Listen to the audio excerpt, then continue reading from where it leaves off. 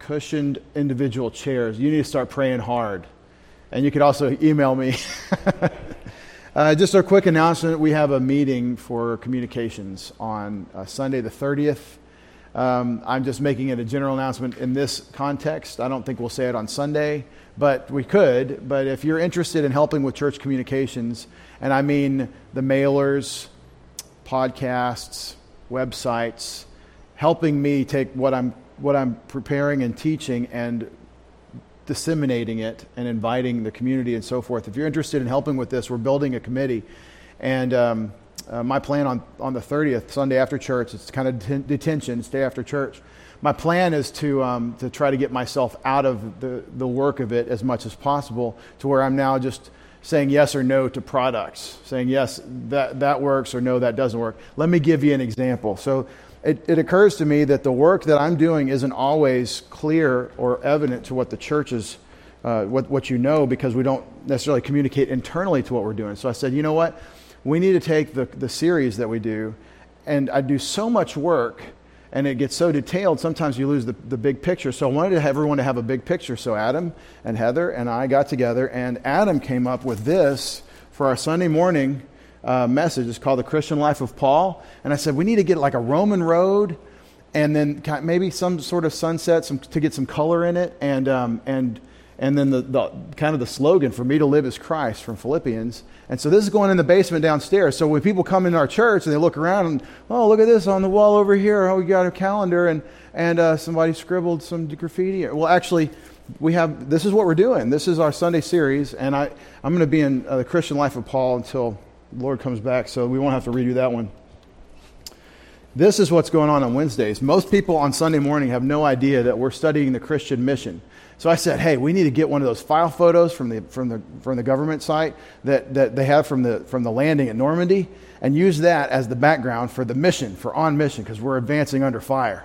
And I used that in the first or second lesson on mission. So that's tonight. That's Wednesday night. And so this will be up on the wall at the bottom in the basement of Fort Preston, and people will be like, what is that about? Hey, this is what we do on Wednesday nights. We're on mission. And it gives our visually oriented culture some visuals. And then this is for everyone's consumption coming up in October through Thanksgiving.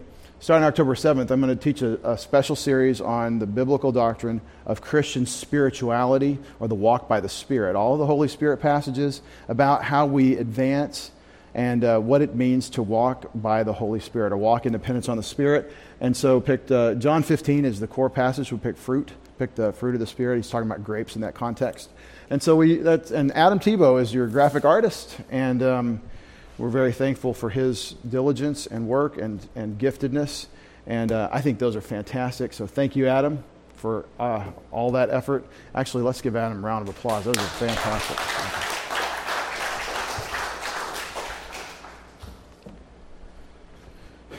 They could have been a little bigger. All right.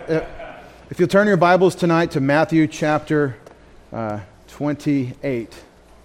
Surprise, we're studying the Great Commission and the Christian on mission, what we're to be about. And last week we answered a lot of the objections people might have to adopting the Great Commission as our mission, as our watchword, as when you start your morning prayer, start praying about that, because that's what we're supposed to be doing. God, open doors for me to serve you. Tonight we're going to answer another big objection and try to paint a picture of why we have a mission, why a command, why the Great Commission. And we need God the Holy Spirit to superintend this process. So let's take a moment for silent prayer. Make sure we're in fellowship with God. Fellowship is broken through personal sin and regained by God's grace in part when we confess. When I say in part, I mean if you continue in personal sin and you confess that personal sin while you're doing that sin, that's absurd. Stop it. Isolate that sin. Repent. That is a change of mind about it. That's a rejection of that. Okay? But the defilement of having conducted that sin, that thought, that gossip, that thing I shouldn't have said or done, that defilement is also in need of being washed. And so as a believer priest, we go to the laver. We ask our God to restore fellowship with Him when we name our sins to Him, when we confess them. And that's what John is telling us in 1 John chapter 1. So let's take a moment for silent prayer, and I'll open us in prayer.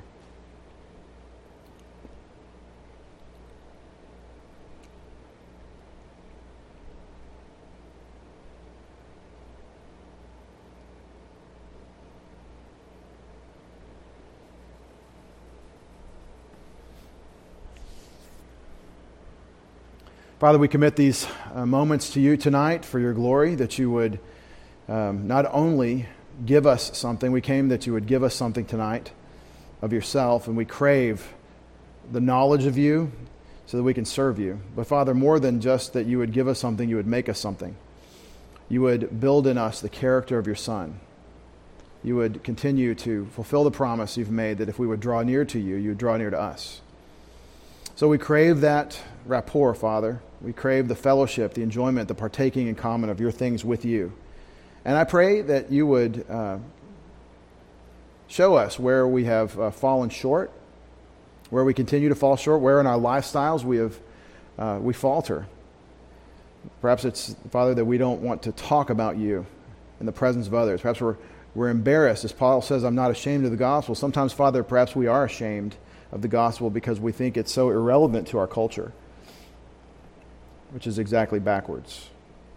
Father, put us on mission. Help us enjoy the knowledge that we know exactly what you want from us, and the specifics of how we carry it out are in your hands as well. I pray in Jesus' name. Amen. Put the mission patch from Apollo 11 on the screen there for the talk tonight. We're talking about Christian uniformity and Christian diversity.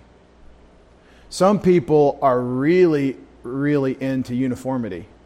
They want everybody to be the same. We call them pastors. No, I'm kidding. We all feel this way at some point. That if everybody was just like me, can you hear me okay? Is this loud enough? Okay. If everyone was like me, they'd be better. Obviously. We all think that about ourselves and others. And so we're looking for a certain uniformity.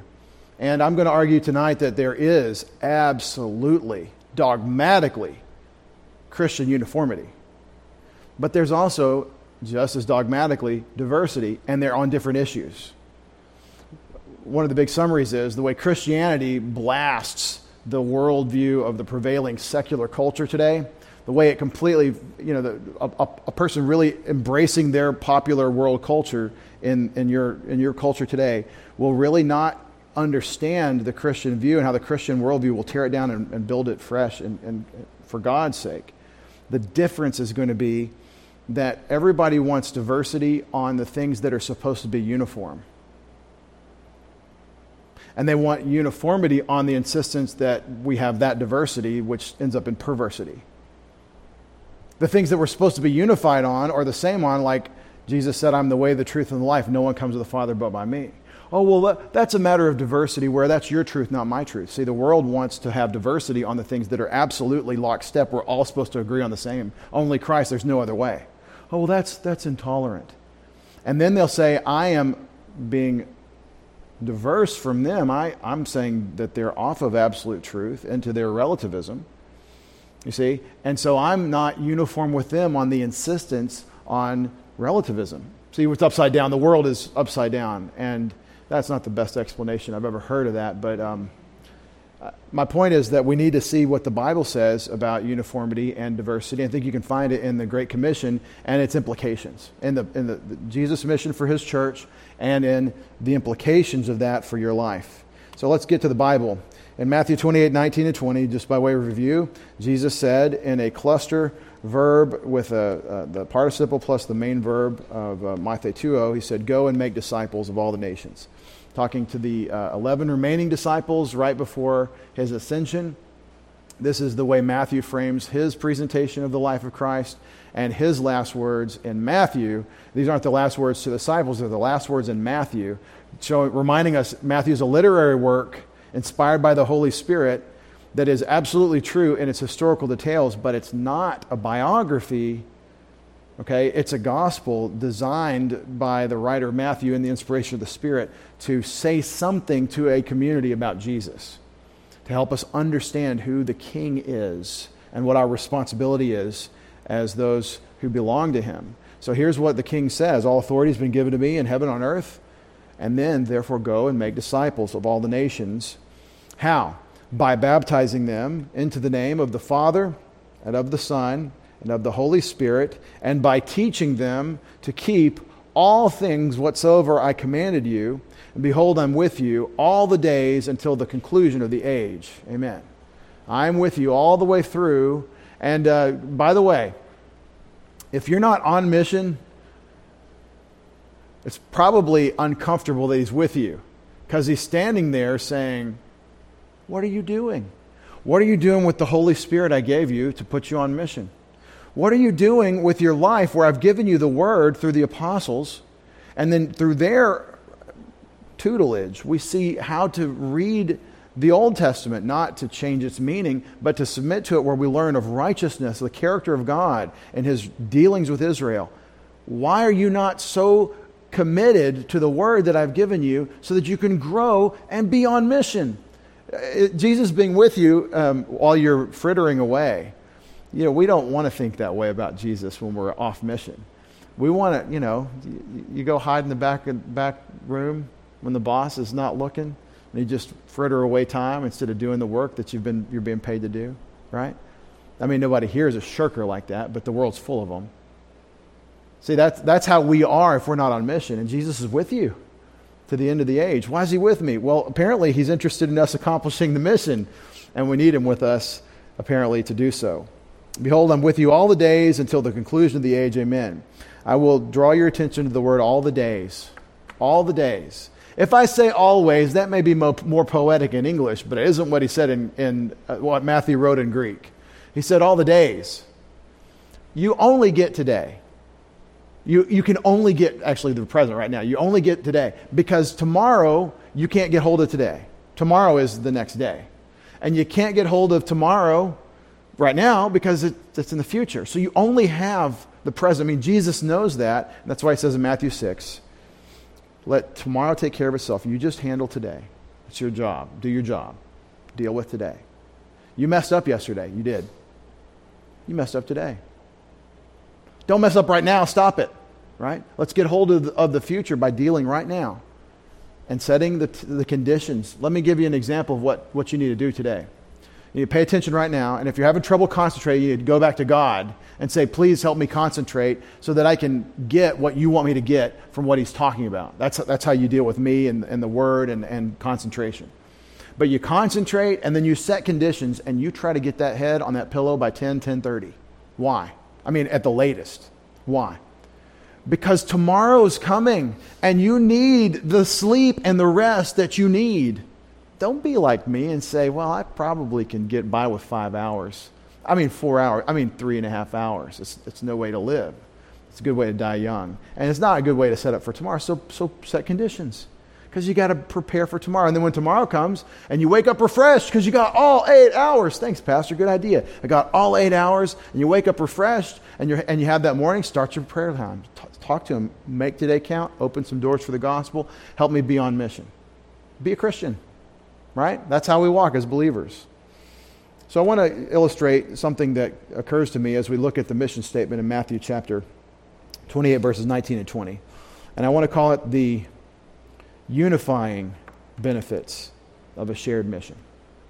We're talking about Christian uniformity and Christian diversity. Let's talk about uniformity, the things that unify us. You people at Preston may be about God's mission, but we're going to be doing something else over here. Okay. But we're supposed to be all unified on Christ and his mission. See that everybody's got a different role.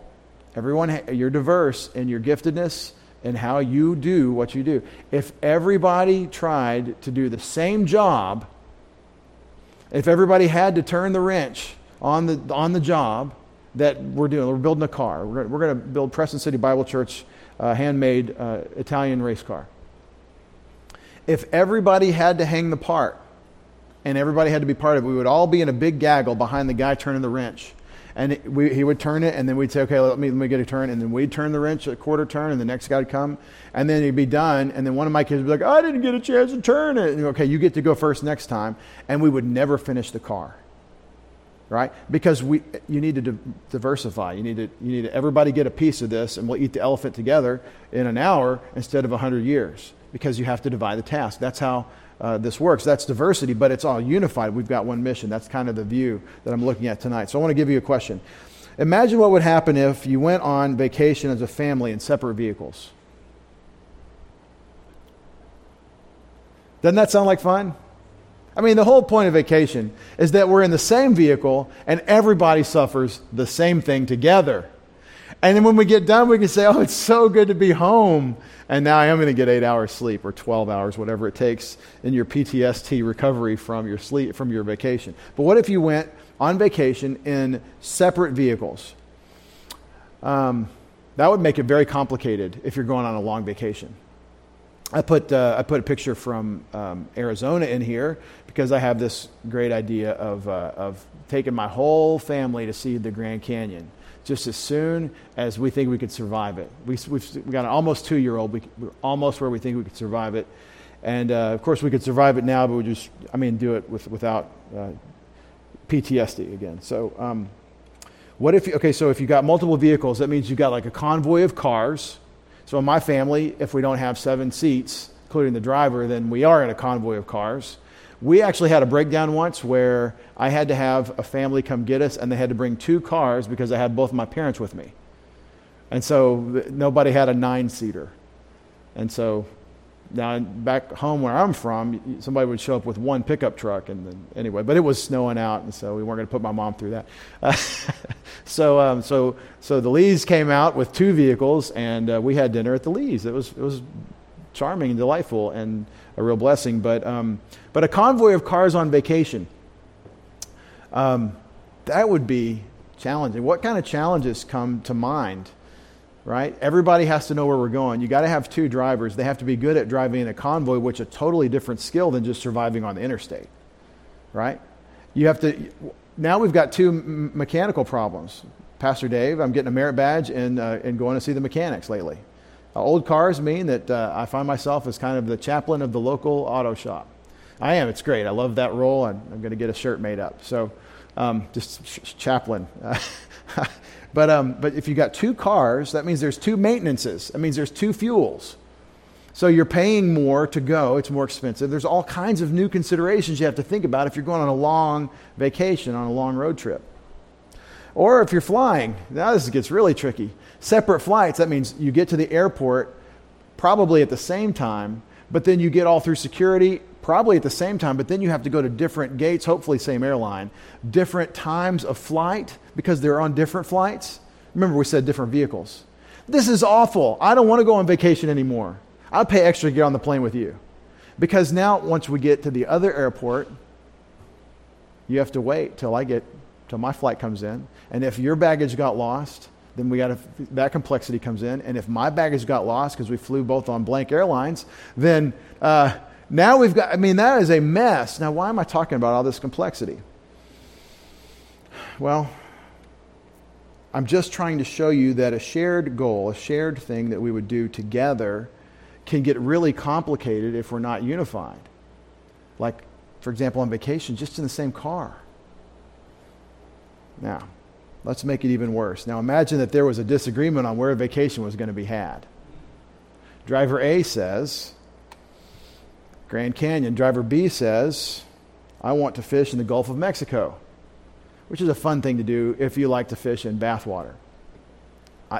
That's the beach where I'm from, the Gulf of Mexico, Galveston Island in Texas, or Padre Island, or Grand Isle over in Louisiana. If you went there, you people of the Northeast on the eastern seaboard here, you would go there and say, there is sand and there is ocean water, but I wouldn't call it the beach. Anyway, maybe there's a lot of tar with some sand. Anyway, it's what we have down there. And so the other person wants to go to Gulf, and then somebody, of course, says, no, Cape Cod. I want to go to Cape Cod. And so if you have multiple vehicles, now you could have multiple destinations for your vacation. Right? And so we just introduced some diversity where, tragically, we're no longer on vacation together. You may all have gone on vacation, but you didn't go on the same vacation. Right? Because at some point, with all the differences of all the people involved, and it's no fun if everybody's exactly the same, and the beauty and spice of life is variety, at some point we all need to get in the same vehicle and go together. Okay? And if you have two vehicles, it means you have a big, big group. So you can see why if Jesus puts us all in the same vehicle, if he puts us all in the same mission, this is all the diversity can express itself, but we're all going to get to the same destination. We know what we're actually trying to do. So vacation's a fun example. I observed the following 5 things about the mission statement Jesus gave in Matthew 28. First, the Lord Jesus' mission was not the result of a committee meeting on the subject. He didn't say, all you guys have great ideas. What do you think we should do now that I'm resurrected and all authority has been given to me? He didn't call a George Washington, General Washington-style war council to say, what are our options? He didn't need to do that. You got to shift. Okay.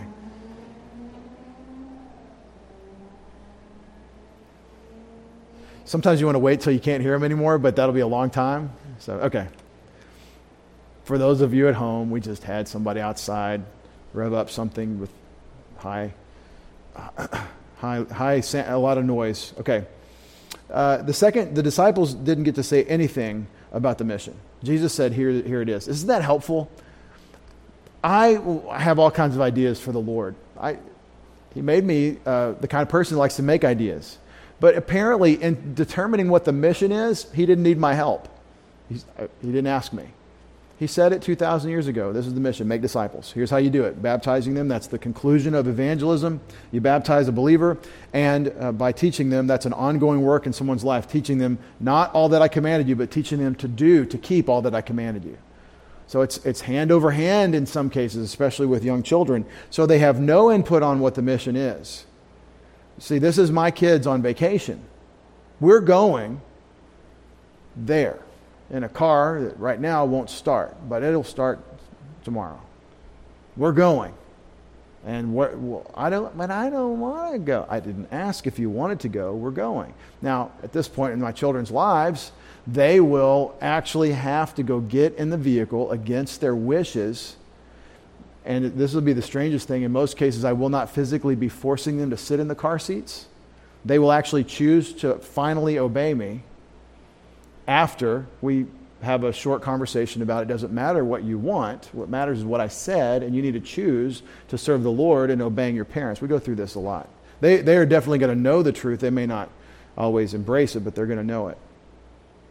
So they don't get any input on the mission, and this makes for unity. This makes for a uniform mission.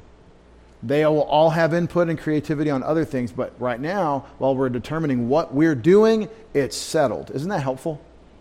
We shouldn't be confused. Well, what's this church's mission statement? Great Commission in Preston. What's your mission statement? Great Commission where you are. There's no need for creativity here. Jesus has done a very good job of telling us what to do. Third, their ideas, perspectives, creativity, sensitivities, all these things were irrelevant to the identity or content of the mission. Irrelevant to this issue, and that's how you got your unity. Fourth, Jesus' directive is equally applicable to every hearer. All 11 disciples. Peter is really different from Nathanael. They're different. Peter has a different skill set, different perspective. He's Peter, he's his individual. But every one of these different men has the same command. Isn't that a clear observation? Equally applicable. And fifth and last, thus we find one key feature of Christian uniformity. One key feature of Christian uniformity, and it's the mission. We're all on the same mission. Don't ever divide yourself from the missionaries.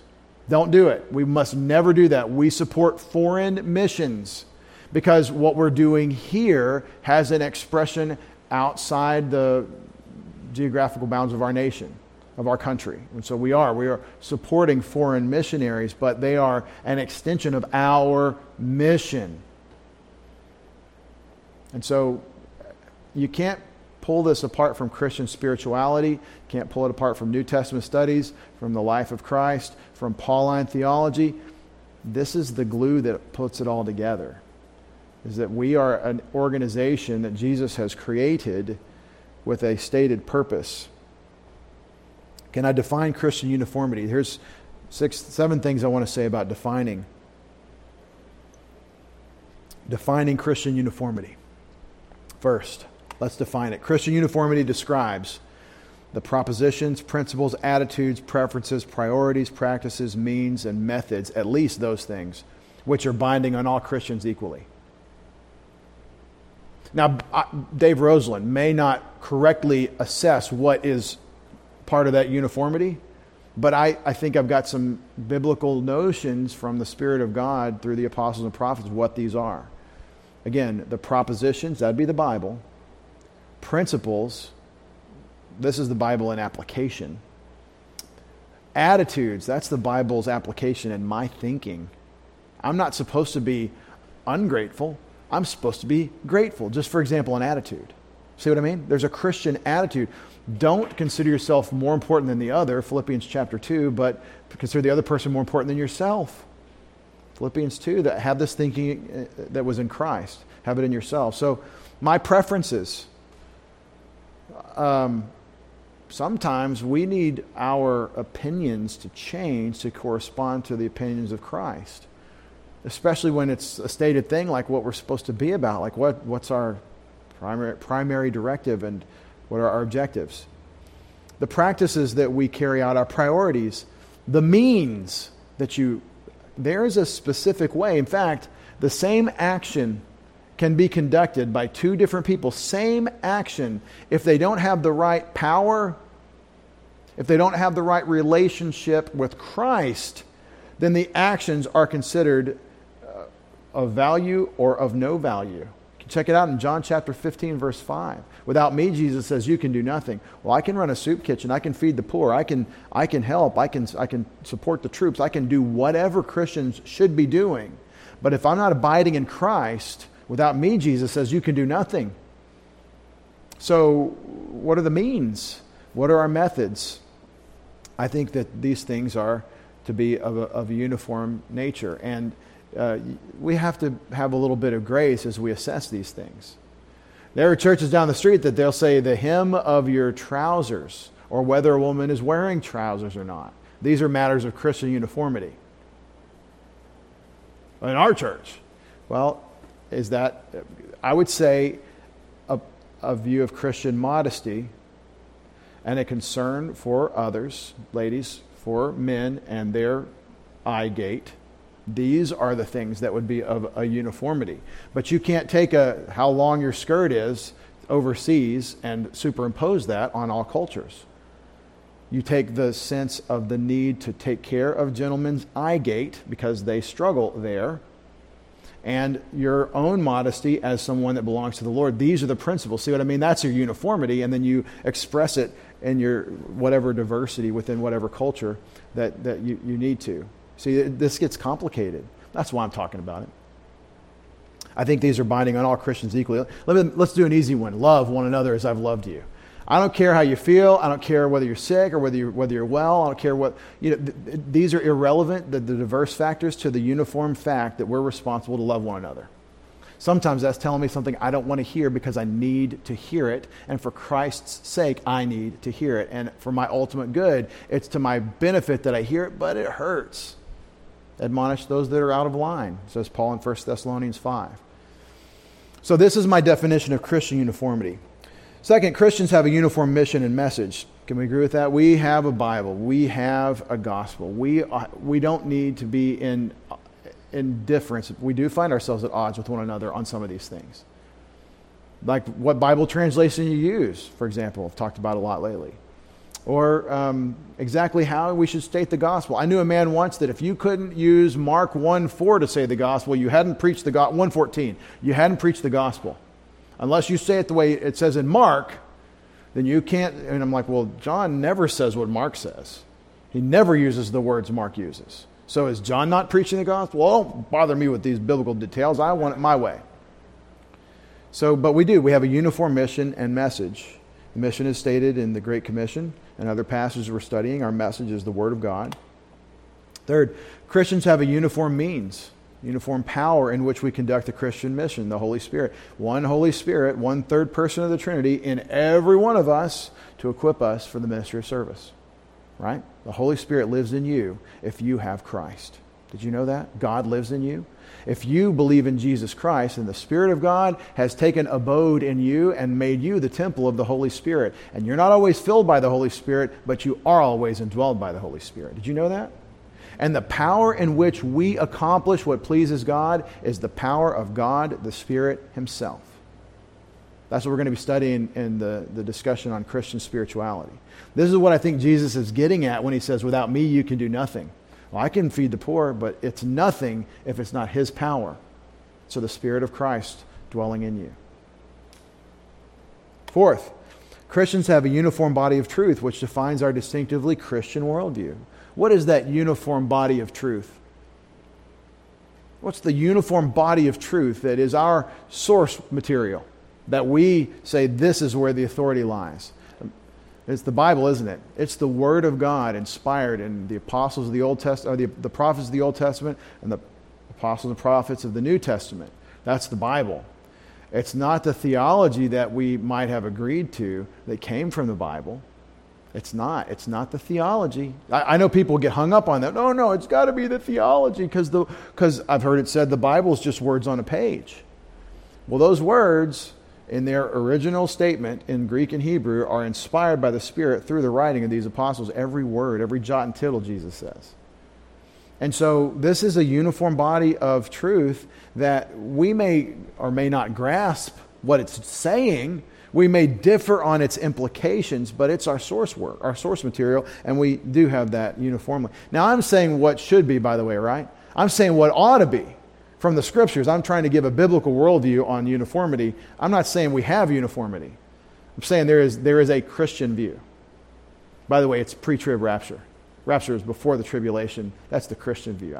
That's a controversial statement if any of you know anything about broader Christianity. It did used to be real controversial in America for a while there, but it is controversial. I think it's accurate, and it's in our doctrinal statement. We actually think this is important enough to say to be a voting member here, governing member, you would subscribe to that doctrine. We actually still have that in our doctrinal statement. I think that's a good thing. But not everybody holds to it. Anyway, it is the Bible, though, that makes me conclude pre-trib rapture. Not, I believe in the pre-trib rapture because I read Tim LaHaye or somebody, and now I got to go find it in the Bible. Right? That's backwards. Fifth, these factors of Christian uniformity have been decreed from God to us.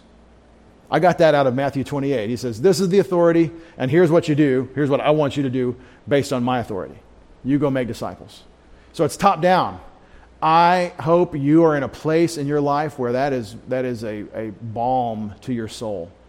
You who want to be in control, I pray for you that you will let go of that enough to say, God, you take control. You get to decide what I need to be about. He has plenty of freedom for you to make your choices, but you can't choose what the mission is.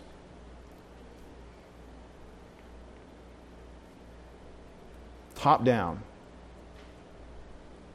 Now, I know people that'll say, since Jesus does things top down like this, the pastor needs to be top down on the details that the Bible doesn't address.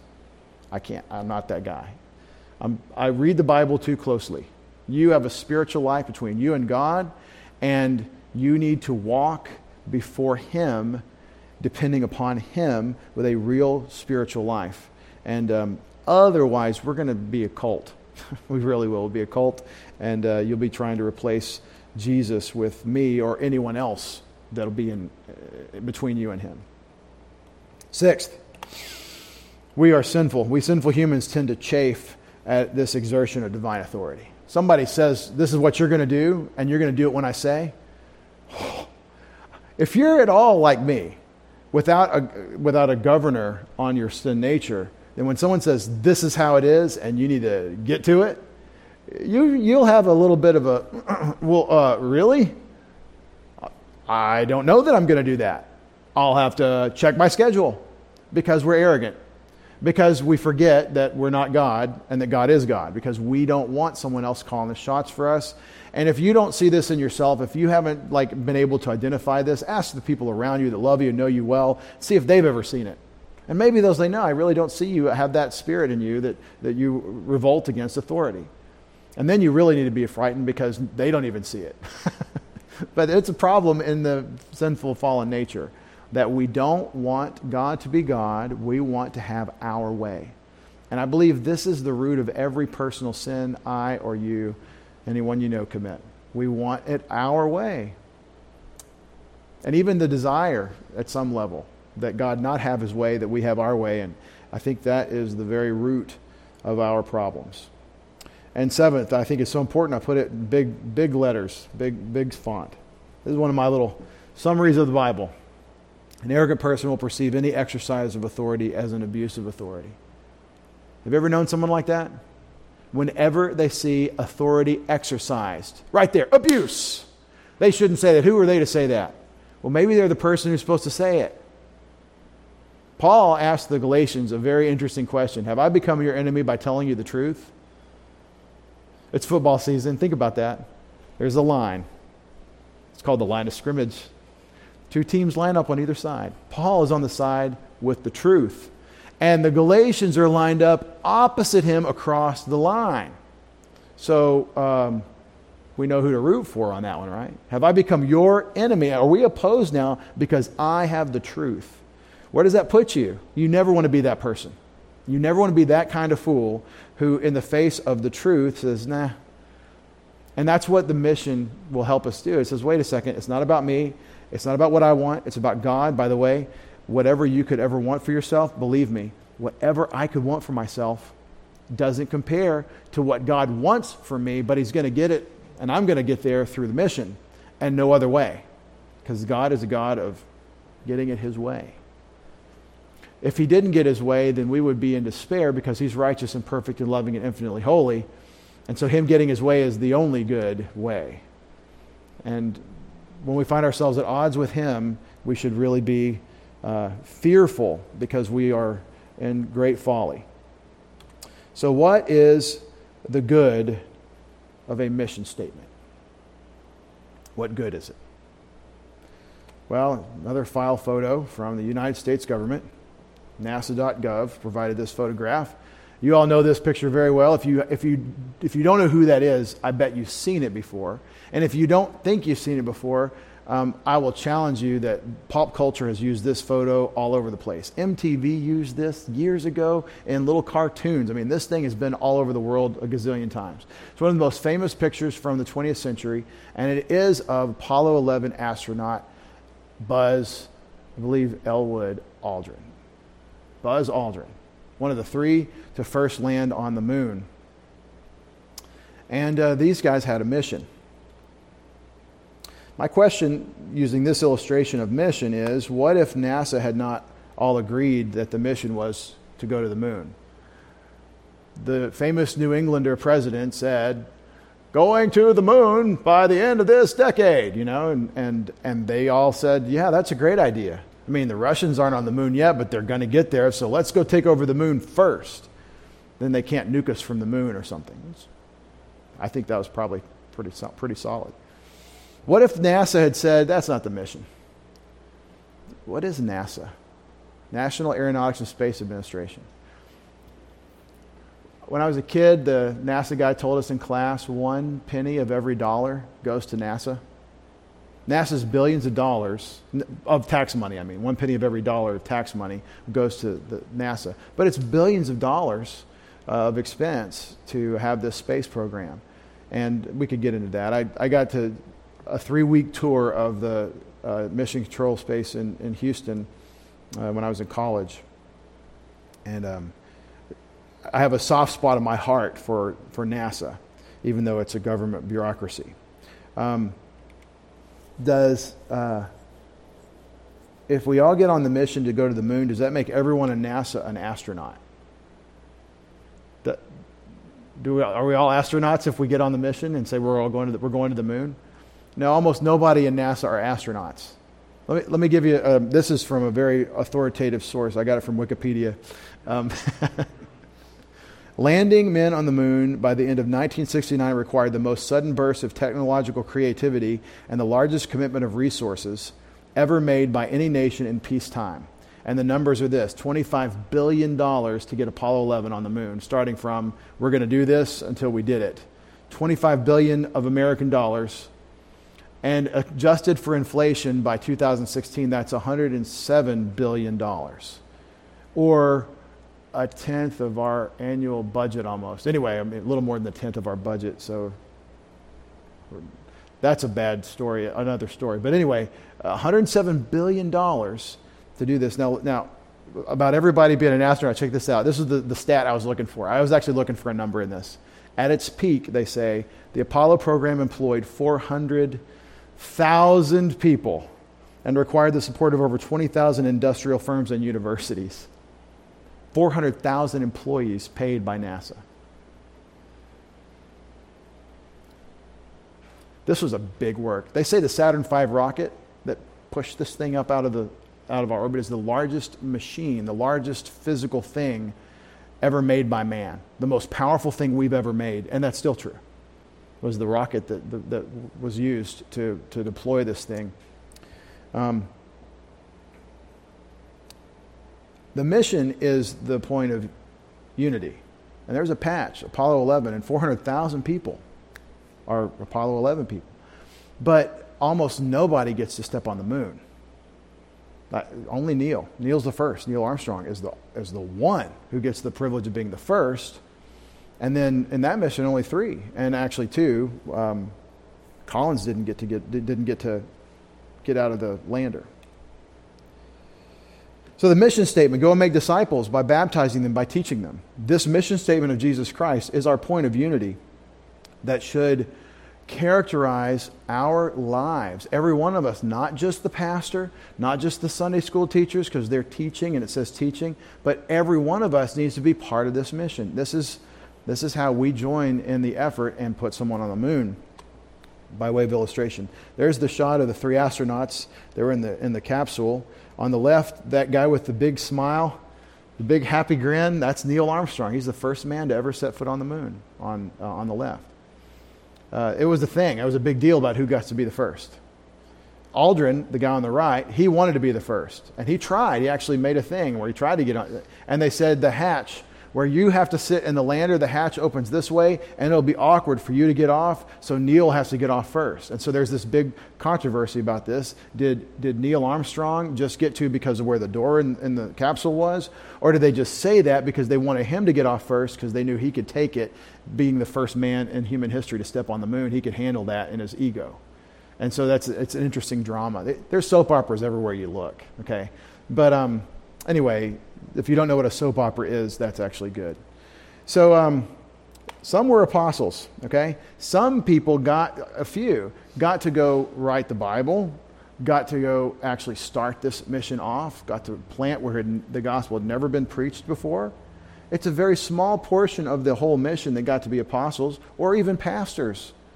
The list in Ephesians 4:11, apostles, prophets, evangelists, pastors, and teachers, these communicators, they're part of this, but they're a very small part of this. And if that's all there is to the mission, there's no mission. What are those 3 astronauts going to do? Well, we're going to go step on the moon. Right? We missed. We didn't get there. I guess mission fail. But we were powerful. We were smart. We were good we would have been good. We would have been great astronauts. Here's a picture of the Apollo 11 mission control. This is a very small piece of NASA. We said 400,000 people, 20,000 different institutions, firms, and universities. This is the mission control guys. Notice while we're talking about uniformity, apparently a short sleeve dress shirt with a skinny black tie was the way to show up to mission control in 1969. Isn't that great? I was taught never to wear a short sleeve dress shirt with a tie when I was going through etiquette. But anyway, not all were apostles, but all were mission critical. See, that's the way you have to understand what God is doing. He didn't say the mission is for some. He said this is the mission for the body of Christ. But everybody has their cut. Everybody has their piece of it. So if you look at the Apollo crew, who has the right to wear that mission patch?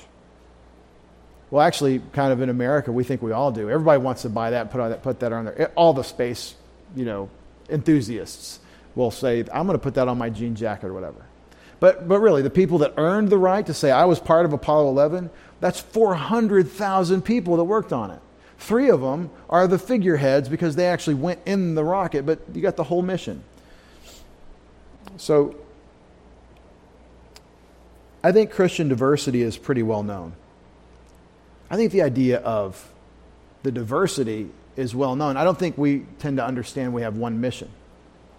Now, I use the moonshot as an illustration, a pretty extended illustration tonight. But think about this. How important is it that we went to the moon? In terms of technology in the Cold War, I think it was very important. In terms of like actually colonizing space or, eternal consequence, I don't think it's that big a deal. That we went to the moon or that we go past the solar system. I look to the scriptures. I've got a biblical worldview. I think that when Jesus in his resurrection body can appear and disappear in different places, the spatial problem of where you are in the universe is no longer a challenge. And so we don't have to make ships to do the kinds of things we want to do with space. It's not a problem. I mean, eternally speaking. So I love that, again, I've got a soft spot for NASA, but this is compared to making disciples who come to know Christ, who live forever to serve and glorify Him. This moon business is very insignificant. I mean, in comparison. Every one of us is a unique work of God. Everyone knows this about our diversity. Every one of you is unique. And your uniqueness is so unique that the fact that you rub someone else the wrong way in just your personality is not shocking. The fact that we can, with all our rough spots, get together under one mission is a miracle of the Spirit of God because of our diversity. We all know we have differences. Each of us has at least one spiritual gift for the edification of the church. That's not a sinful diversity issue. That's a common ground. You have a spiritual gift. I don't know what it is. Some of them are listed. I don't think all of them are listed. You can look up the list in 1 Corinthians chapter 12 and Romans chapter 12. At least those two places where gifts are actually specified. Ephesians 4 has some gifts listed. Ephesians 4 is the one that tells you everyone gets one. Everybody has a measure of the grace of God, a gift, a spiritual gift. So we do have this diversity, and I hope you embrace that diversity. But before we go too far in that, remember 1 Corinthians 13, love is bigger than your expression of your gift. Love is bigger than any spiritual gift. It's the common unifying responsibility. We share one mission. One mission. Our problems come up when we don't agree on things that are to be uniform. We had people leave our church once. It was a sad thing for the folks involved. It was sad for our church, but it was really sad for the people that left because we conducted church discipline according to the Scriptures. And it was kind of an obvious, over-the-top, no-brainer church discipline. It wasn't like a controversial thing unless you're just absolutely committed to the world's ethics on marriage. It was very clear. But we had several families leave because we had conducted a church discipline. We had another family visit that stayed because we did a church discipline. But this is not a question for us. I mean, Paul in 1 Corinthians 5 says, if you don't do this, you're arrogant. How are you not arrogant if you don't separate from this leaven? I take that as something very serious. So my contention is our problems arise when we don't agree on the things that are uniform. If we don't say we're all part of this mission, then you're going to have people that are flaky that are not on mission. It's a big problem. It's a wasted life. It's a wasted opportunity. In the Army, we call it absent without leave, AWOL, somebody that is not permitted to be off mission, but they are. Ugh.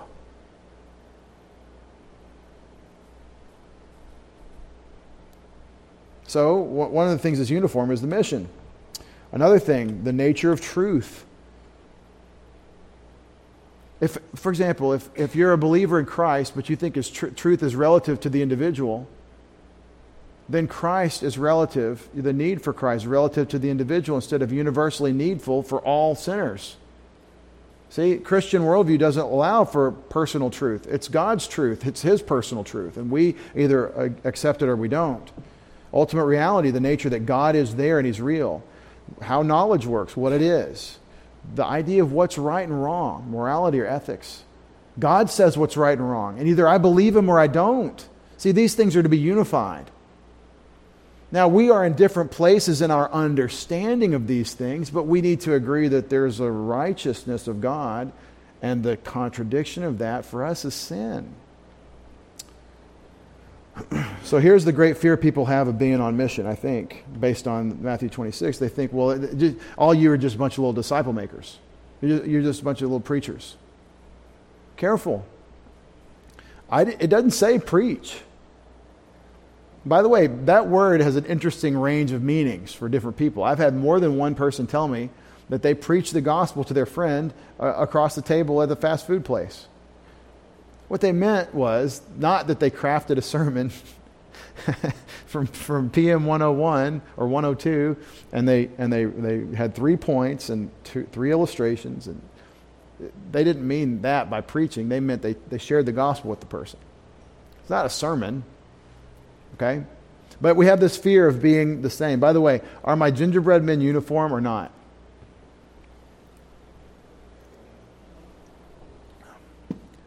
I hope you're like, well, yes and no. Depends. Do you mean they're all made from the same material? Yes. Are they all cut from the same cookie cutter? Yes. Are all the dots in the same place? No. Are they all smiling? Yes. Is it the same smile? Exactly. No. See, there's differences, but there's uniformity. That's something you have. That's the complexity of being a Christian. What we do in our knuckle-dragging laziness, we don't want to think, and so we want everything to be either completely diverse or completely uniform. But we're just being lazy. We need to say, well, some things have to be the same, and some things are going to be different no matter what. And the wisdom is to say, let's stick close to the Word and to the Lord Jesus and really focus on where He unifies us, like with the mission. Being the same about the right things doesn't mean being the same about everything. Right? Why are you saying this if you're saying your passage, Matthew 28, 19 and 20? Because He said this one mission for all those different guys, and they all have a different piece of this mission. Thomas, historically, we know he went to India. Peter didn't go to India. We don't know of Peter going to India. Thomas went to India. See, that's his cut. So they have one mission, but different expressions, just geographically, for example. In fact, we cannot be the same about everything if we want to accomplish the mission. Remember, if everybody has to turn the wrench, then the car never gets built because somebody has to work payroll. And if payroll doesn't happen, then everyone quits. So you can say you were part of the car building project when you worked payroll. Well, that wasn't building the car. Yes, it was. Because if I didn't work 10 hours a day to manage the paperwork side, which is so loathsome to us, then we wouldn't actually have the thing work out. Okay, so you can't be the same about everything if you want to get anything done. I cannot graphically design. I can say, I kind of think this would be neat, and then we work together on a process. Very wonderful. Anytime I get to work with any of you, when I work with you, anytime there's a creative process where we can work together with Mike, any of you, Barbara, we've worked together. Anytime there's an opportunity to do something creative together, we can't just instantly say everybody's the same. You have to have freedom to be creative. But we are unified on one mission, one Savior, one Scriptures. And so every one of us must choose. I use my words carefully. Every one of us must choose to be a disciple maker. If the Scriptures are binding on you in any way, if you're a believer in Jesus Christ, then you have to see this as your identity. You may say, I'm not good at that. I'm not good enough. Well stated. Me neither. You may say, I don't know how to do that. Fine. You can say a lot of things, but one thing you can't say and be a Christian committed to the Word and consistent with it is, I can't do it. I'm not going to do it. You have to say, I'm going to be a disciple maker. You might be part of the payroll. We might be part of the box stuffing committee when we're sending care packages. You might be part of the music that God has equipped you. Apparently, we find at an early age, musical intelligence, the students of this, the researchers say musical intelligence is identifiable early in life. So maybe God gave you that. He gave you everything, so He gave you that. So maybe that's part of your piece of this, musicians. But not just music. How are you going to see what you're doing as making disciples? That's the question. And if you're like, I'm doing a lot of things that are making disciples, but I'm doing a lot of things that aren't, you know what? I bet you can push those things into disciple making. I bet you can find a way to rearrange your thinking to where, no, this is all part of that thing. That's the challenge. What do you have going on that's not part of the mission? Think about it. You don't have to get back to me, but I love to kick it around with you because I like to talk about the Word and the Lord. What do we have that's not part of the mission? Well, but I'm raising kids. That's the mission. Make disciples of your kids. Oh, yeah. I mean, well, of course. That's what we're talking about. What do you have this? Well, I'm just a lowly employee. I'm the lowest employee at work.